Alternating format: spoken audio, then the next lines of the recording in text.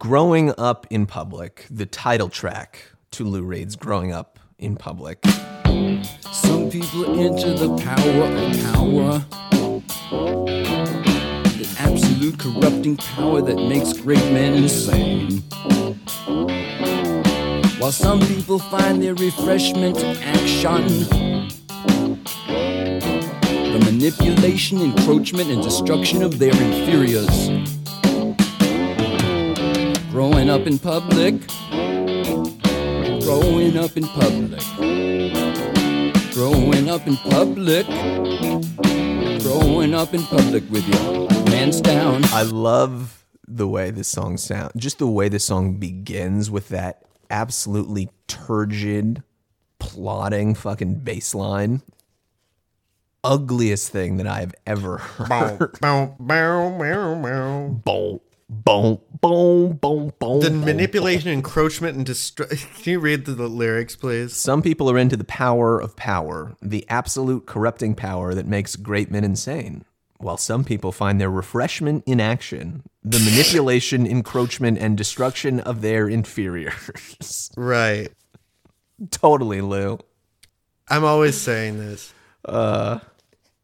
What exactly is he getting at with growing up in public with your pants down? Is it the idea that he's like, he himself has been a celebrity at this point for 15 years and all of his kind of trials and tribulations have been remarked upon and witnessed by hundreds of thousands around the world? Is that the idea? I think that's part of it, but I honestly think that he's attempting to make a record that is universal here. Mm-hmm. I think it's about the feeling of being in progress. It's actually an incredible moment for him because it's a very interesting moment in his career, if we want to really think about what this means. Because I think his whole solo career up to this point has been growing up in public. And we could describe it, I think inadvertently we've described it that way.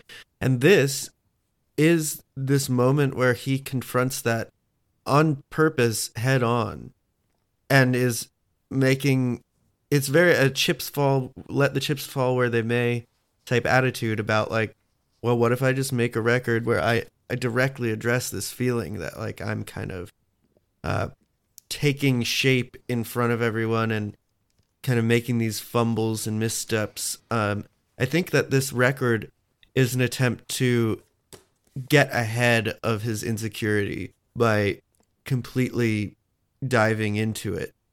And I think that that's something he probably feels he has to do to progress, because otherwise he'll be dogged by these feelings of like, oh, you're not self-aware or you're fucking up in these various ways.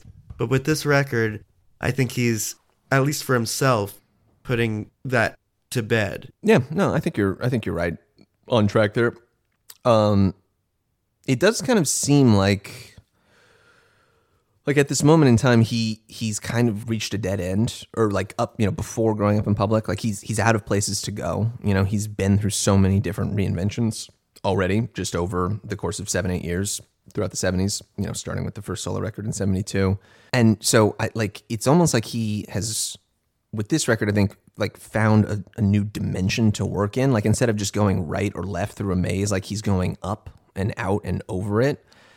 And that, I think, explains a lot of the way the music sounds. Like, I really think that, like, the music on this record, he didn't give a shit about. Like, it's completely perfunctory. Could have been anything. Any of these melodies could have been totally interchanged with one another. And the lyrics, though, he's really going into himself here at this point and trying to work through this shit and be adult about it and be serious about it.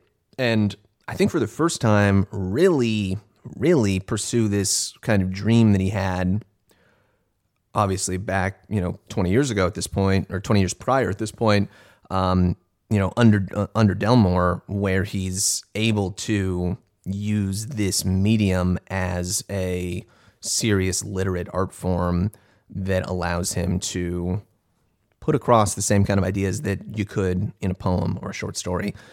Whether or not that is successful That's why I kind of describe it as a dry or a wet run, I guess, for Blue Mask in New York. He figures out where he's going with this. Getting wet in public. Right, yeah. That's what you're going to be doing. No. It's your sculpture. Hey, this is. I shouldn't have shared that. Although it's not happened and it won't happen. Probably. All right, so. Update here during the edit. It did happen. Keep me posted. I'll let you know. Yeah, you know, it's I'm really glad that this record exists. It's a record that is not particularly fun to listen to or even really talk I about. should say, yeah, I think that this is all like necessary for him, and yet it does not equal songs that are like what you want to listen to. But it is kind of stirring and gripping, and it is sort of compelling in its way. Absolutely.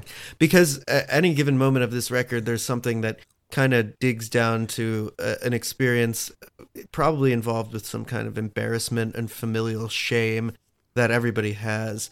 And I think that anybody who criticizes the record probably is going to be being dishonest on some level about their own feel. Like it does work as a work of art, Yeah, I think you have to just accept it for what it is and meet it halfway. If you're going into this record looking for either like rock song bangers, not like a single one to been put able on to a do. playlist. No. Like you cannot just play in it. This is not a put it on record, really. Right. It's really kind Or at the same time, if you're looking for like beautiful, literate, crystalline, diamond hard pieces of, prose poetry that he does with Last Great American Whale, right? Or The Day John Kennedy Died or something like that. That's also not really here. But it is nonetheless just a fascinating kind of document of him working towards that. And again, like no one other than Lou Reed could have made this record, I think. And certainly gotten it put out on a record label like Arista at this moment in time. What a psycho to go from Street Hassle to the Bells to Growing Up in Public in a 24-month period. It's an absolute madman.